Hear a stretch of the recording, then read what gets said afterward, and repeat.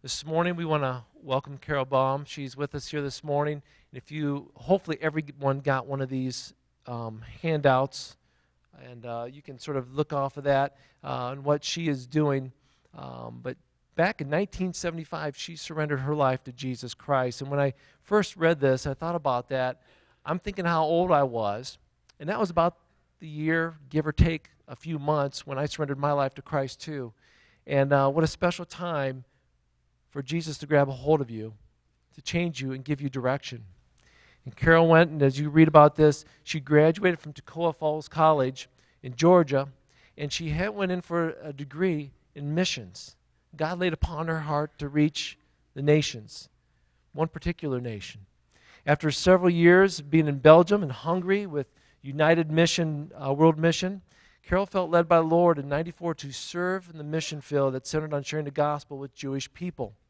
So that same year, she joined the missionary staff of Chosen People Ministries and was appointed to Toronto, Canada. And after serving 10 years in Canada, I don't know if it was too cold, you relocated in Delray, Florida, and Delray Beach, Florida. As a matter of fact, we have a member of our church here whose son served as a pastor, youth pastor in Delray Beach, and he's being ordained tonight. That's very special. God is good. And Carol moved into a 55 and older community, population 98% Jewish, and she ministers to people there in a home Bible study. And the people in her condo community are in the latter years of their lives, and her heart is for those people, for the Jewish people. In Romans 10:1 it says, "Brethren, my heart's desire and prayer to God for Israel is that they may be saved." And this morning we're so glad. She went through a lot to get here yesterday, through the airport and rental cars and everything else. But God has brought her here today to share her mission, what she does, and to share with us a very special thing with what the Passover is all about. Carol, would you please come forward this morning? And they're all yours. God bless you. You're all mine. Shalom. Shalom. Shalom means peace. And if you were in Israel, or if you lived in Israel, and you met someone coming down the street, you would greet them with a shalom. And then when you left them, you would say shalom, shalom. So you're offering them a double portion of peace when you leave them. Now, as the pastor said, I'm with Chosen People Ministries. Chosen People Ministries is the oldest ministry reaching out to the Jewish people with the gospel. It began in 1894, and out of Chosen People grew other ministries, such as,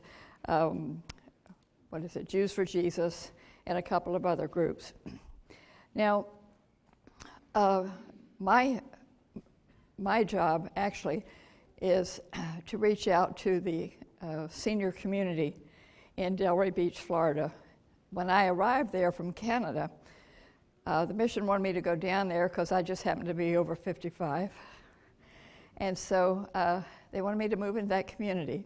Again, it's 98% Jewish, and so I have never owned anything before. I never owned an apartment or a house or anything, so I had to buy there. And I kept looking around and praying for the place God wanted me. And so he brought me back to this, kept coming back to this one building. And so I bought the apartment there. And it turns out that that's the only place in Kings Point, that's the subdivision I live in, with 7,200 condominiums, 98% Jewish. It was the only building that had a women's club. And so I was there about a month, and I was invited to a meeting at this women's club.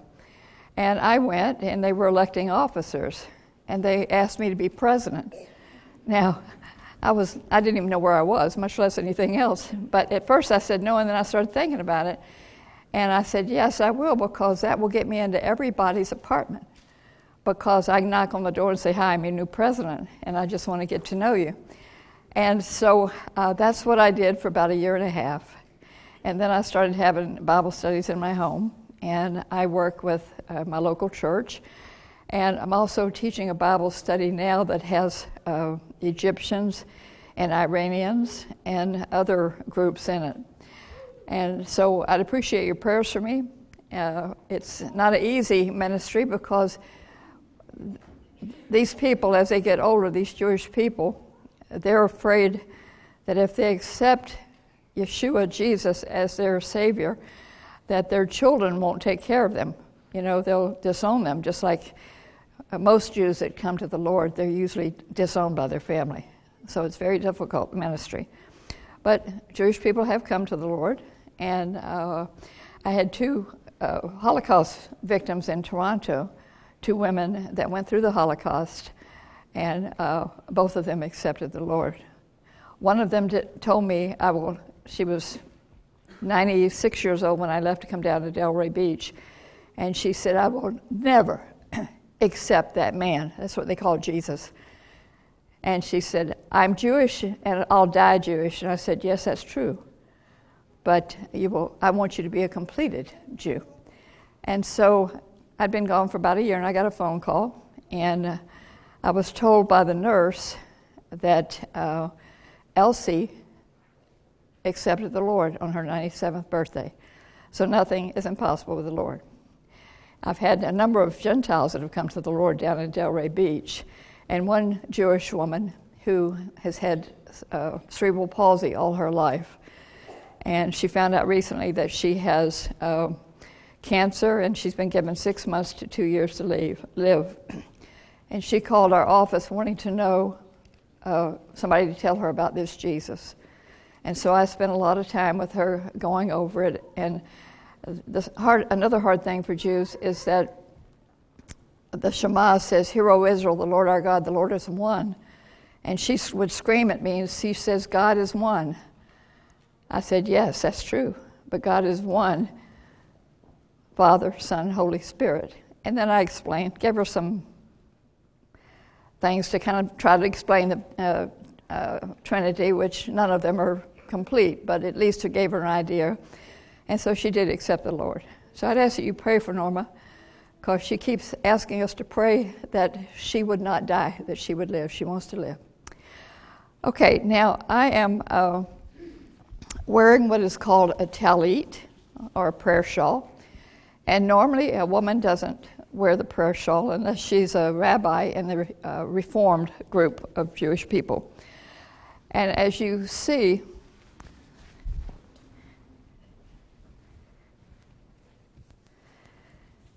this prayer shawl has 4 corners. Can everybody see that? It has 4 corners. And the 4 corners stand for the 4 corners of the earth. God is over all the 4 corners of the earth. This particular prayer shawl is blue and white. The blue stands for the heavens above, where God reigns.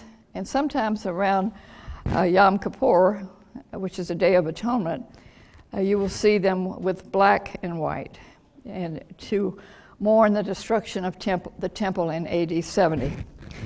You see, there's a lot of words on this prayer shawl, and this is a Hebrew blessing for the man who wears the prayer shawl. Every time he puts it on, he receives a blessing.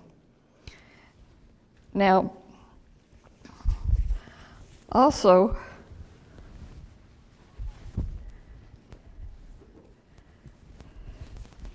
around the collar is the same blessing. And this has to be around the man's collar, just like this, when he wears it. You see that it has a lot of fringes. There are 613 fringes representing the 613 laws that a Jewish person is to obey. But the most important part is this long cord, which is called the tzitzit. And God commanded the Jewish people that they were to wear this on their clothing at all times. If you look at pictures of the Jewish men at the Wailing Wall, they will have on the black suits, but they will have this hanging down. They have like a cummerbund that has this attached to it. So they wear it all the time, and they have to train up their children, and so this was what God commanded of them. Now, there are four main groups in Judaism. There's the Orthodox Jew, and within that, there's different groups. The ultra-Orthodox are very strict. In their home, they would eat kosher, which means there's certain foods they wouldn't eat. They wouldn't eat, for example, pork or shellfish, and they won't mix dairy products with meat products. So in the ultra-kosher home, they would have 2 refrigerators and 2 sinks. A refrigerator for the dairy products and a refrigerator for the meat products. And 2 sinks, one to wash the dishes of the dairy products and one to wash the dishes of the meat products. If you were the wife of an ultra-Orthodox Jew, you would not be allowed to show your hair outside of your home. You will see them walking down the streets in New York, and it looks like they have hair. They'd be wearing a wig, or a lot of times they have a scarf wrapped around their head. Their hair is their glory, and it's meant only for their immediate family to see. Also, the husband and any sons would always wear the kippah. You might have heard the word yarmulke, the little skull cap that they wear.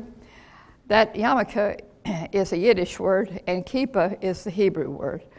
And so from the time a baby is born, a little boy is born, they have these teeny tiny little kippahs, and they put the little kippah on the newborn baby. And so from the time they're born till the time they die, they wear the kippah. And so they're very strict. Now, the next group is the Reform Jews. Now, the Reform Jews is just the opposite. They're very liberal. And many of the Reform groups, a lot of them don't even believe in God. Some of the rabbis don't believe in God. We have somebody down in Boynton Beach, a rabbi, that when he advertised, let's get together and enjoy our Jewishness. We don't need to worship a higher power. And so you have everything in the Reform. And in the Reform movement, you would also have women rabbis. The other groups would never have a woman rabbi, but in Reform they would. And the next group is conservative Jew. Now, they didn't want to be as strict as the Orthodox or as liberal as the Reform, so they're somewhere in between. But even in that group, you would have different beliefs. You may have someone that believed that there was going to be a Messiah, and someone else would say, what's a Messiah? And then someone else would say, oh, you mean we're going to have a messianic kingdom, which means a time of peace. So they will have different opinions about things, but they still will worship together. The men in the conservative group would not wear the kippah all the time, but they would wear the kippah when they pray, for the most part. And I say that for the most part because, again, they're not all the same. But the largest group in Judaism is your secular Jew. And that's because of the Holocaust, where over 6 million Jews were killed. And the Jewish people say, if there's a Messiah, if there's a God, where was he? Why did he let his supposedly chosen people be killed in such a terrible way? That's a very difficult question to answer. We don't know. But I know that the state of Israel came out of the Holocaust. And again, there have been many believers come out of the Holocaust. Many people have come to the Lord through the Holocaust. So that's just a little bit about things Jewish. This morning, I'm going to do something called the Messiah and the Passover. But before they do that, if you would just lift up this brochure if you got it. Did everyone get one of these? If you got it, hold it up. I want to see if you got it. Okay. Now what we're going to do is we're going to see if Christians can pull together. You ready? You see this part here that has the writing? All right. When I count to 3, we're all going to pull. 1, 2, 3. Somebody pulled too soon. Anyway,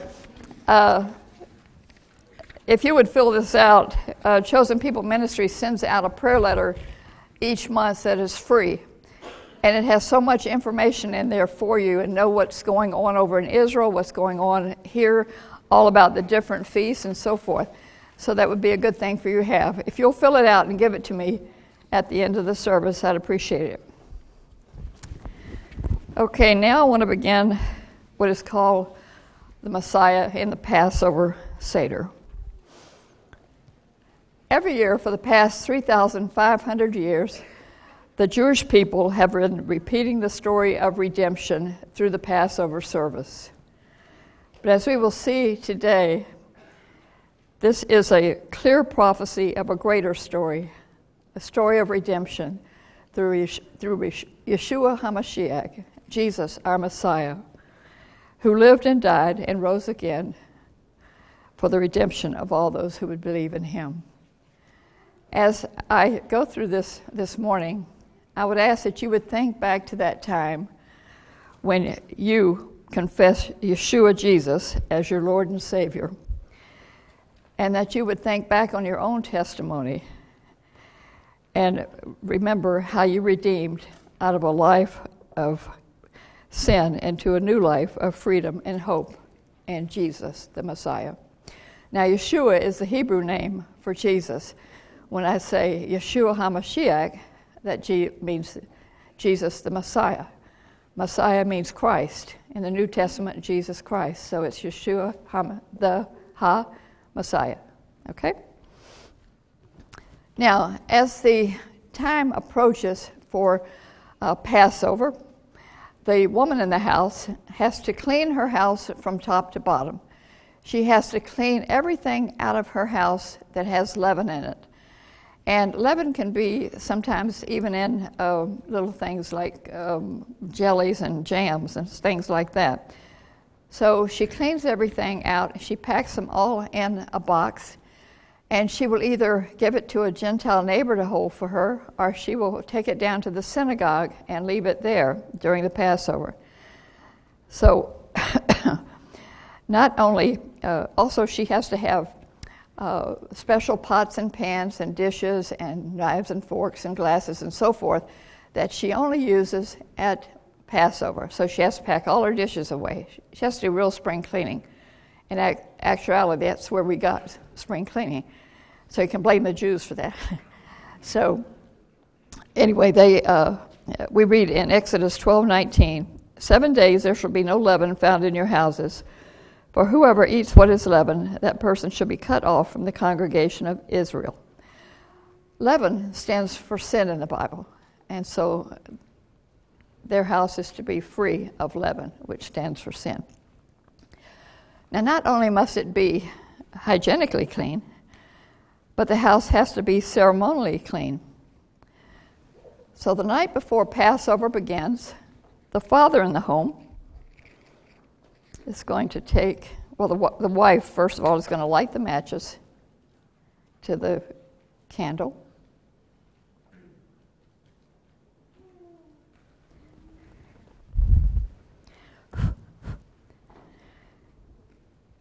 And then the father is going to go through the house, and he's going to go on what is called the search for the leaven. So he's going to go throughout the house looking for any pieces of crumbs or anything like that.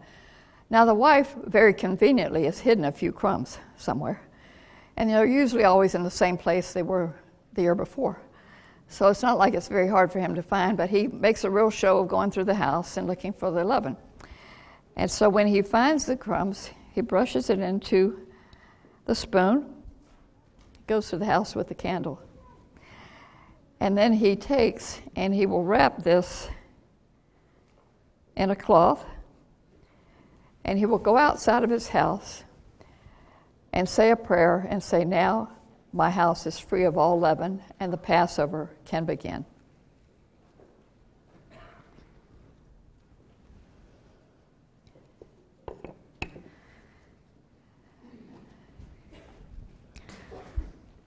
So the wife lights the candles, and she says a blessing. Let's pray. Baruch atah Adonai Eloheinu melech haolam asher kiddushanu beYeshua HaMashiach oha olam. Blessed art thou, O Lord our God, and our Savior, King of the universe, who has sanctified us through the Messiah, and who has commanded us to be the light in the world. It is in his name that we kindle the Passover lights. Now the Sabbath and the Passover are ushered in by the woman of the house in the lighting of the candles. And just as it's the woman who ushers in the Passover and the Sabbath, so it was from the seed of a woman that the Messiah, the light of the world, came to bring redemption to all those who would believe in him. These candles are never blown out, but are to go out naturally. After she has said the prayer, we come now to the 4 cups of wine. And I'm going to take this off because it's quite warm.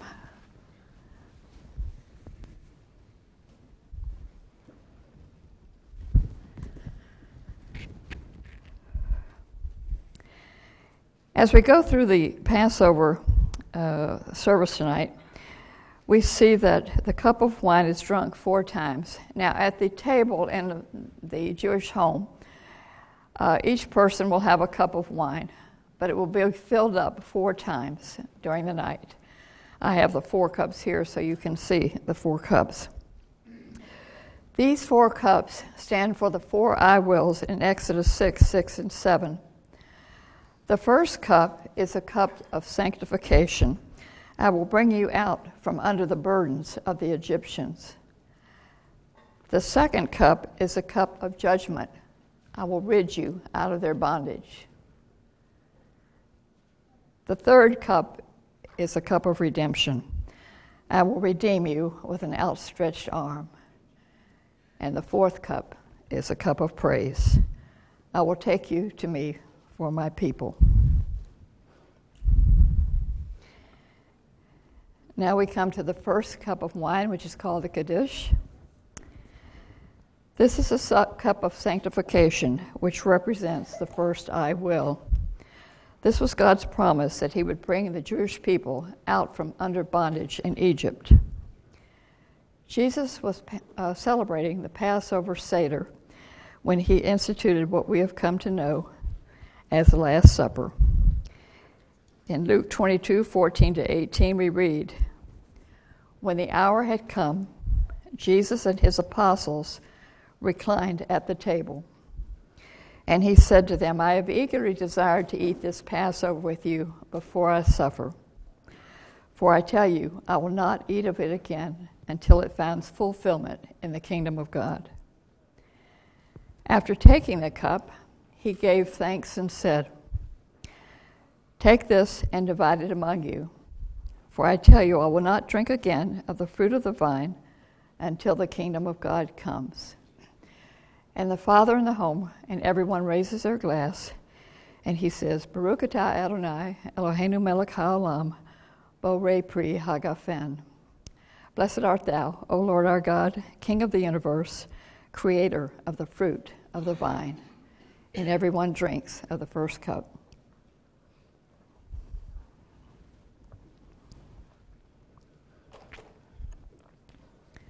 Now we come to the urhatz. And this is when the father will take a basin of water and he's going to pass it around to everyone at the table. And they will wash their hands and then dry their hands with a towel. It was an ancient custom in the Middle East to wash one's hands before eating. It was especially true of the Jewish people. In Jesus' time, a servant would do this task of washing not only the hands, but the feet as well. In John 13, 3-5, we see that Jesus reversed the order and washed his disciples' feet. Jesus, knowing that the Father had given all things into his hands, that he had come from God and was going to God, rose from supper, laid aside his garments, took a towel and girded himself. After that, he poured water into a basin and began to wash the disciples' feet and to dry them with the towel with which he was girded. So this would have been the time in the Seder service that Jesus did this. Now this is a Seder plate. Now this one is tin, But in the Jewish homes, they're very fine china or porcelain. And each Seder plate has little cups on it. And again, in the homes, they're very beautiful. I have to travel with this, so it has to be tin. But on this Seder plate are several things. You have a bowl of parsley. You have a boiled egg, horseradish, shank bone of a lamb, and a sweet apple mixture called hariseth.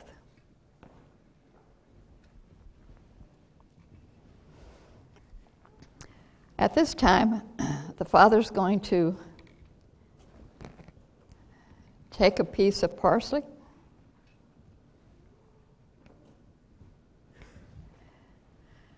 he's going to dip it in water, salt water, and he's going to pass this around, one of these around to each person at the table. After everyone receives the parsley, the Father says, Baruch atah Adonai Eloheinu melech ha'olam, borei pri ha'adamah. Blessed are you, O Lord, King of the universe, creator of the fruits of the earth. The parsley represents hyssop, which was used in ancient Egypt in the time of the Exodus to put on the doorposts and lintels of the Jewish home, to put in the blood and then put it on the doorposts and lintels of each Jewish home. And as they did that, the death angel would pass over that home that had blood on it. The salt water represents the tears of the Jewish people because their lives were made very bitter. It also represents the Red Sea, which is salty.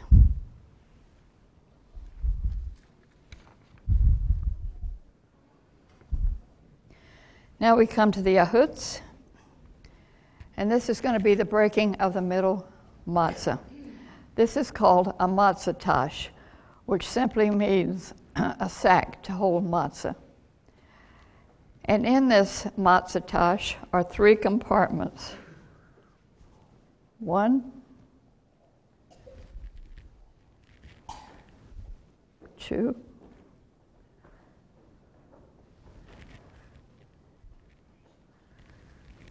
and 3. Each section has a board of matzah in it. Now at this time, the Father is going to take from the middle portion a piece of matzah, and he's going to break it in half, hopefully. And he's going to put half back into the matzah tash, and the other half he's going to be put in something called the afikomen.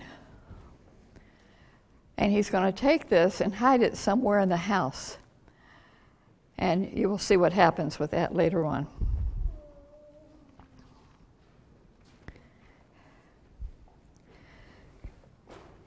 Because 1 loaf of bread is used during the week and 2 on the Sabbath, Jewish tradition says that these 3 matzahs are used for Passover. They also say that these 3 pieces of matzah traditionally represent either the priests, Levites, and all of Israel, or Abraham, Isaac, and Jacob. We as believers in Yeshua, Jesus, believe this represents the Godhead, Father, Son, and Holy Spirit. One God.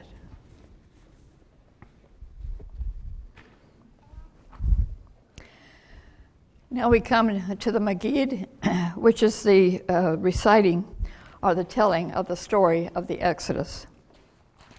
As you know, the Hebrews had been slaves in Egypt for 400 years, and their slavery was made very bitter.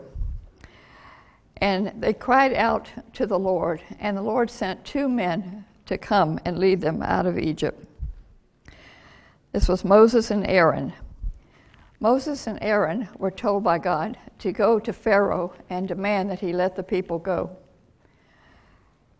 Moses and Aaron continued to go back and forth with Pharaoh and demanding that he would let the people go.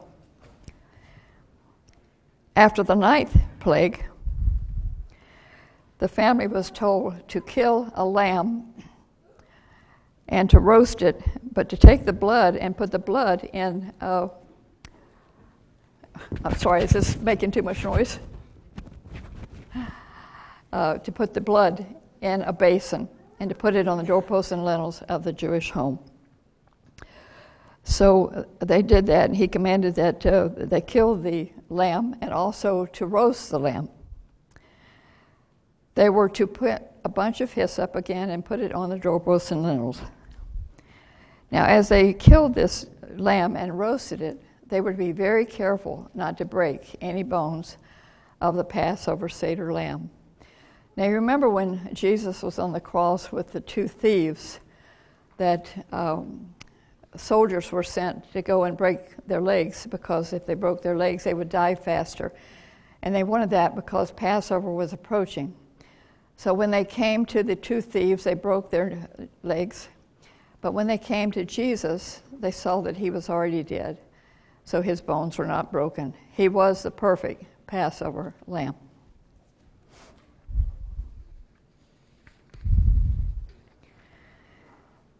Now that night, the Jewish people were to stay in their homes and eat the Passover meal.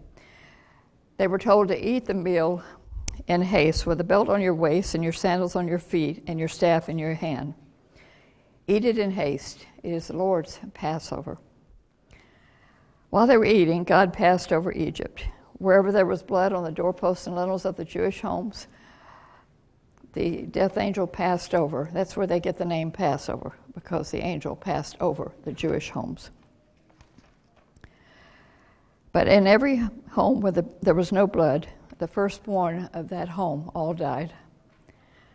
God considered Israel's deliverance and redemption from bondage in Egypt of such importance that he commanded the children of Israel to remember and commemorate this event forever. Exodus 12:14 says, "Now this day will be a memorial to you, and you shall celebrate it as a feast to the Lord. Throughout your generations you are to celebrate it. It is a permanent ordinance." The aim of the Passover Seder is to make every Jewish person, male, female, young, old, to feel that he or she has personally come out of bondage. Passover is a central point in Jewish history and worship, even as Calvary is a central point in the Christian faith. The theme of both is deliverance. Now the second cup of wine is poured in the home. And the youngest son would say, "Why is this night different from all other nights?" And the father would say, "This night is different from all other nights because on this night we celebrate the going forth of our ancestors from bondage into freedom." Now Clay is going to come forward. Clay? And he's going to ask me the 4 questions that the youngest son would ask the father in the Jewish home.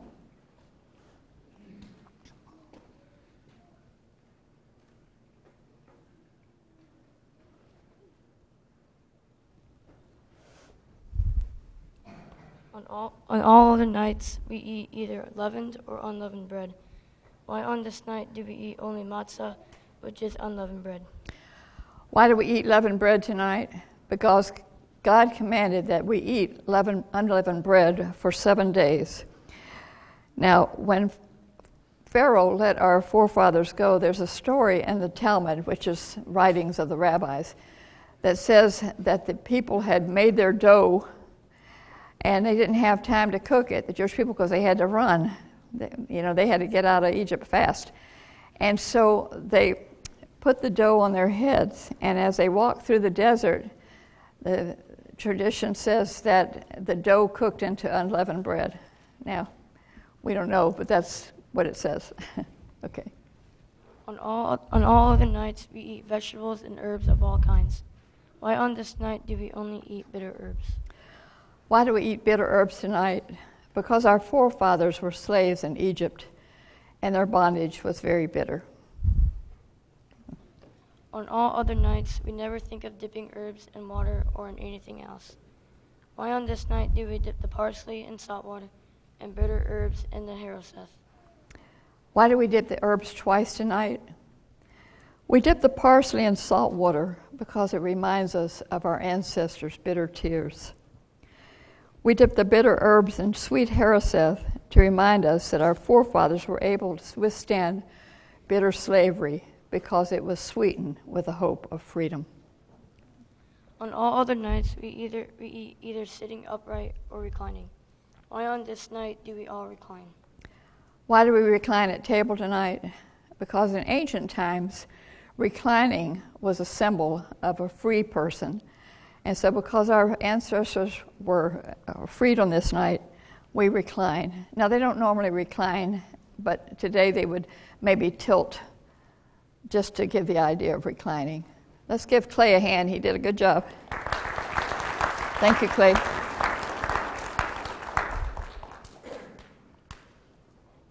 Now we come to the second cup of wine, which is a cup of judgment. The full cup of wine is a symbol of perfect joy. As we recite the plagues tonight, our joy is lessened because Israel's redemption meant that others of God's creatures had to suffer as a result. Although the Egyptians were deserving of what happened to them, we take no pleasure in the hurt and death of others for our sakes. Therefore, we will reduce the wine in our cups tonight, indicating that our joy is lessened because others suffered. For it is written, "Rejoice not when your enemies fall." Therefore, 1 cup for each plague is spilt from our cup. So then everybody's going to take their cup and they're going to recite the plagues. Blood, frogs, gnats, flies, cattle disease, boils, hail, locusts, darkness, and the slaying of the firstborn. After this, they sing a song called Dehenu. Dehenu means we would have been satisfied. We would have been satisfied if God had only brought our people out of Egypt. We would have been satisfied that He led us through the desert with a cloud during the day and a cloud of fire at night. It would have been enough if He had led us across the Red Sea in safety. But we know that He did so much more. As Messianic believers, we can add a further Dehenu. If God had only provided salvation through Yeshua HaMashiach, Jesus the Messiah, it would have been enough. But He did more. For Jesus said of Himself, "I have come to give life and give it more abundantly." He satisfies and gives us a joy in living which only comes from a faith and trust in Him. Now we're going to stand and we're going to recite together the Hallel Psalms. It's going to be on the screen.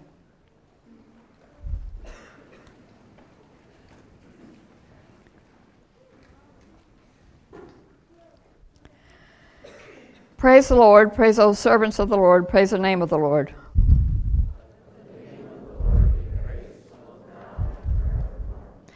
From the rising of the sun to the place where it sets, the name of the Lord is to be praised.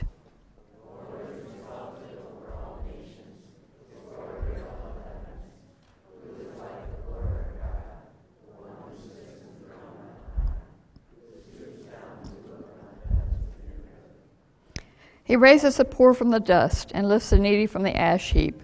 He seats them with princes, the princes of their people.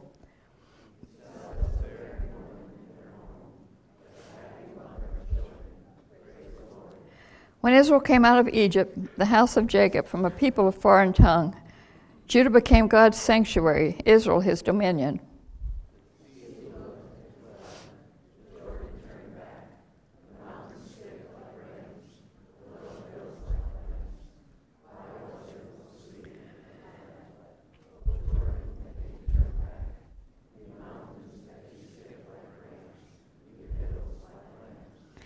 Tremble, O earth, at the presence of the Lord, at the presence of the God of Jacob, who turned the rock into a pool, the hard rock into springs of water. Remain standing.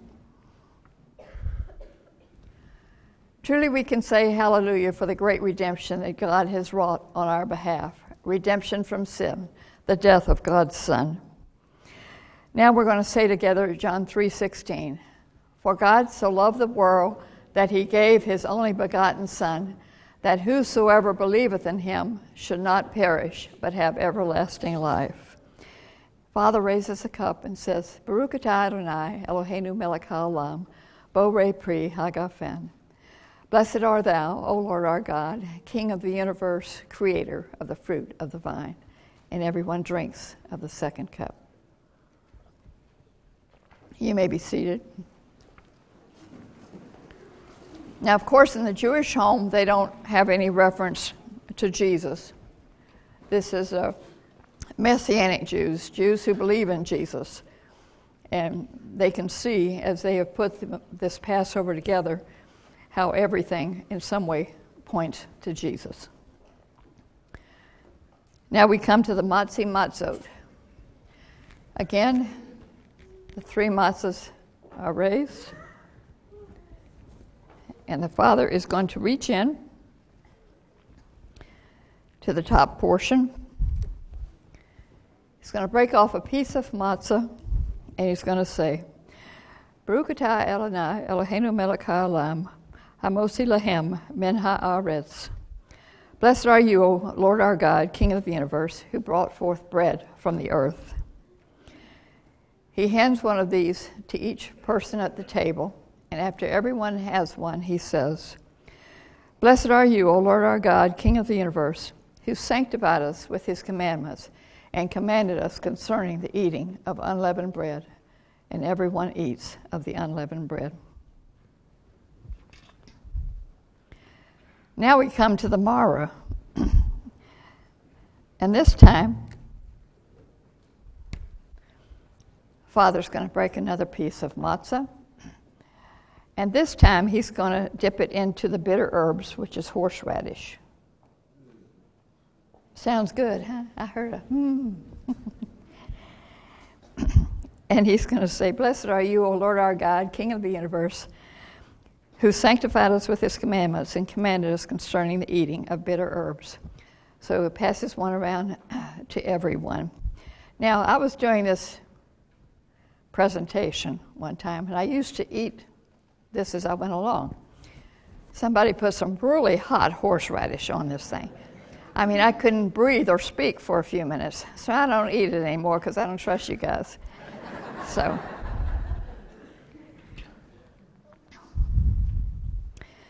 now we come to the korek. And from the bottom portion, the Father's going to take 2 pieces of matzah.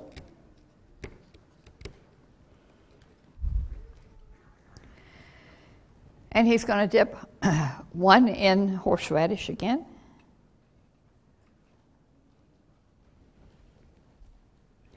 And the other in the sweet apple mixture called haraseth. And he's going to make a sandwich. And he's going to pass one of these little sandwiches around to each person at the table.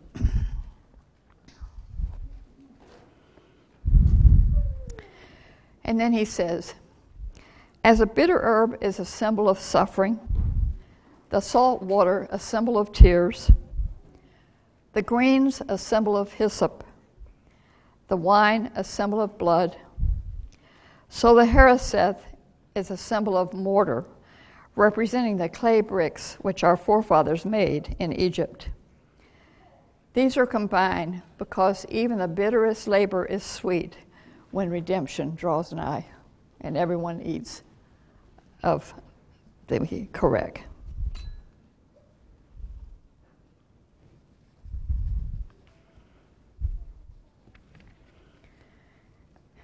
Now at this time, the Father would stop the presentation, and this is a time when the family would eat their meal together. And if do you have any Jewish people up in this area? If you're ever, wherever you are, invited to a Jewish Passover, you go because it's a feast. In olden times, they used to eat lamb, but today they don't eat lamb. They would eat something like chicken or a brisket of beef or something like that. But it's a feast, so it's a very enjoyable time. Remember I told you how we broke the middle portion of matzah, and the father hid that matzah somewhere in the house. So at this time in the home, Jewish home, all the children are going to run through the house trying to find the afikomen. And the one who finds it is going to get money. So you can imagine what that sounds like as everybody's racing through the house looking for the afikomen. So the one who finds the afikomen brings it back to the father in the home. And of course there's laughing, there's singing, sometimes there's dancing. It's a very joyful time that the child has found the afikomen. Now, it's significant that the middle portion of the matzah was broken. And we see that when Jesus died on the cross, he hung on the cross. And then Joseph of Arimathea took his body and placed it in a new tomb. And they wrapped cloths around the body. And then when Jesus rose from the dead, there was great rejoicing among his disciples and those who were believers in him because of this great miracle, just like, again, the rejoicing in the Jewish home over the finding of the afikomen. This was rejoicing in finding that Jesus, the Messiah, was not dead, but was alive.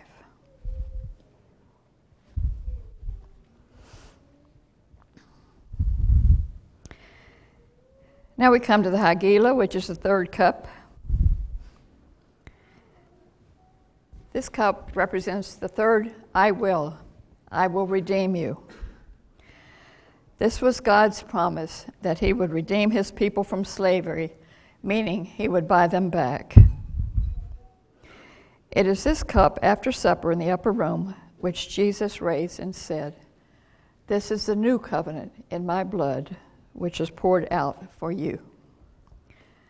And the father in the home says, Baruch atah Adonai Eloheinu melech haolam, borei pri hagafen. Blessed art thou, O Lord our God, King of the universe, creator of the fruit of the vine. And everyone drinks of the third cup.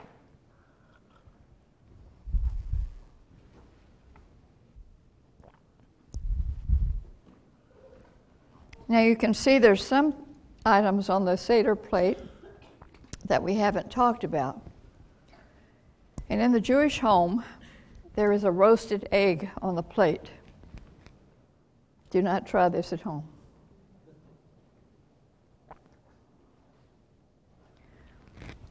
So they would have a roasted egg on the plate, which represent the destruction of the temple in AD 70. The temple wasn't just destroyed, it was burned because the Roman soldiers wanted to get all the gold that was in between the pieces of mortar and brick. And so they burned it totally to get the gold. And so that represents that. Also on the Seder plate is a shank bone of a lamb. I've had this shank bone for 16 years. It's been everywhere. But the shank bone represents us of the ancient sacrifices in Egypt, where they sacrifice the lamb at Passover. Again, they don't do that today, but they will always have a shank bone on their Seder plate to remind them of the ancient sacrifices in Israel.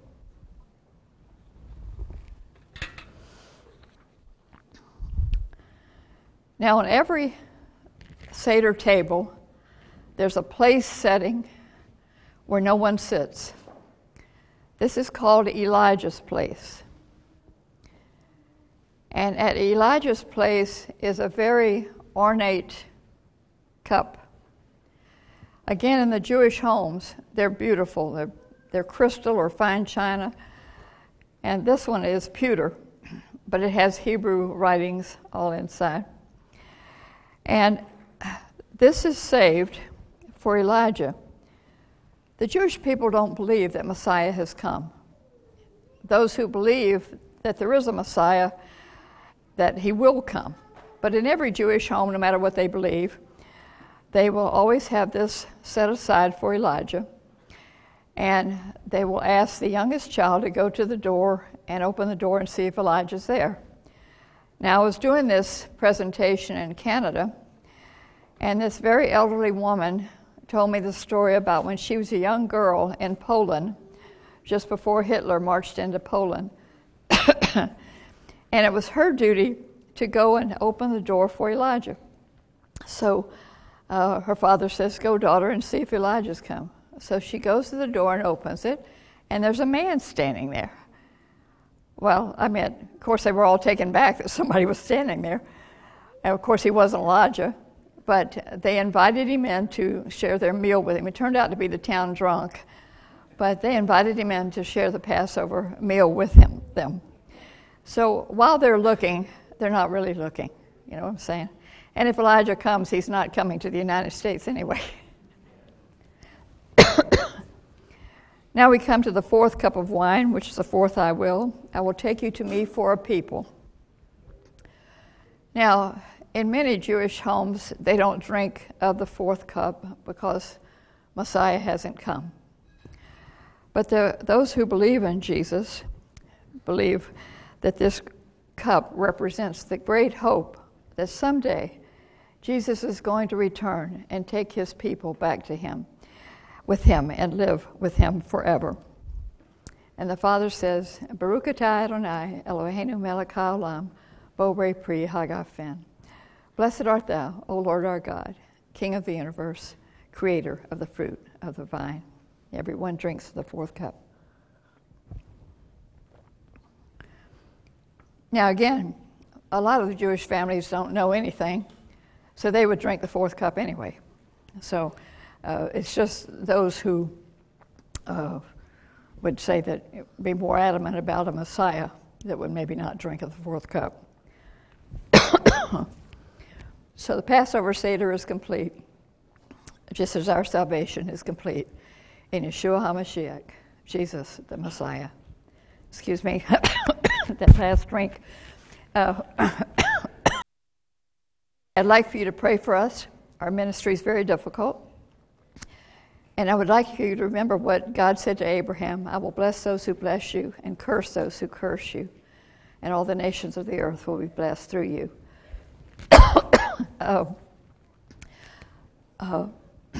Remember that the Jewish people were chosen by God first, and they were to be a witness to us, but they failed in that. So now we're to be a witness to them. Romans 1:16 says, For I'm not ashamed of the gospel, for it's the power of God to salvation, to the Jew first, and then to the Gentile. Thank you very much for having me. You're my first group, so I sort of stumbled along today. Sorry about that, but I hope you enjoyed it. Thank you.